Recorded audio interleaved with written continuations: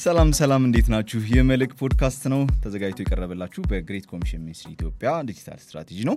ይህ ፖድካስት ለወጣቶች ሁለንተናዊ እድገት ማለትም ስለ አእምሮ ብስለት፣ ስለ መንፈሳዊ ህይወት፣ ስለ ስሜታዊና አካላዊ ለውጥ የሚዳስስ ከመሆኑም ባለፈ በዚህ ከባድ ጊዜና ብዙ ትክክለኛ የሚመስሉ መረጃዎች በበዙበት ዘመን እውነተኛውን ዕውቀት ከእግዚአብሔር ቃል አንጻር የሚያቀርብ ለትውልዱ መልህቅ እንደሚሆን እናምናለን። በመጀመሪያው ሲዝን ላይ ስለ ስነ ጾታ ወይንም ሴክሹዋሊቲ ላይ በማተኮር በዛ ዙሪያ ያሉትን የወጣቶች ጥያቄዎች በማምጣት በዘርፉ ከጻፉ፣ ካስተማሩ፣ ከተመራመሩ ሰዎች ጋር ከመጽሐፍ ቅዱስ አንጻር እናወራባቸዋለን። እናንተም ጥያቄዎቻችሁን በመላክ የፕሮግራማችን አካል መሆን ትችላላችሁ። ስለሆነም ፖድካስቱን ሰብስክራይብ በማድረግ በተለያየ መልክ ዘወትር ረቡዕ ምሽት ተዘጋጅተው የሚቀርቡላችሁን ፕሮግራሞች እንድትከታተሉ እንጋብዛችኋለን። ሶሻል ሚዲያ ላይ ላይክ፣ ኮሜንት እና ሼር በማድረግ ብዙ ሰዎች ጋር እንዲደርስ ያድርጉ። አብራችሁን ስለምትሆኑ እናመሰግናለን። ሰላም።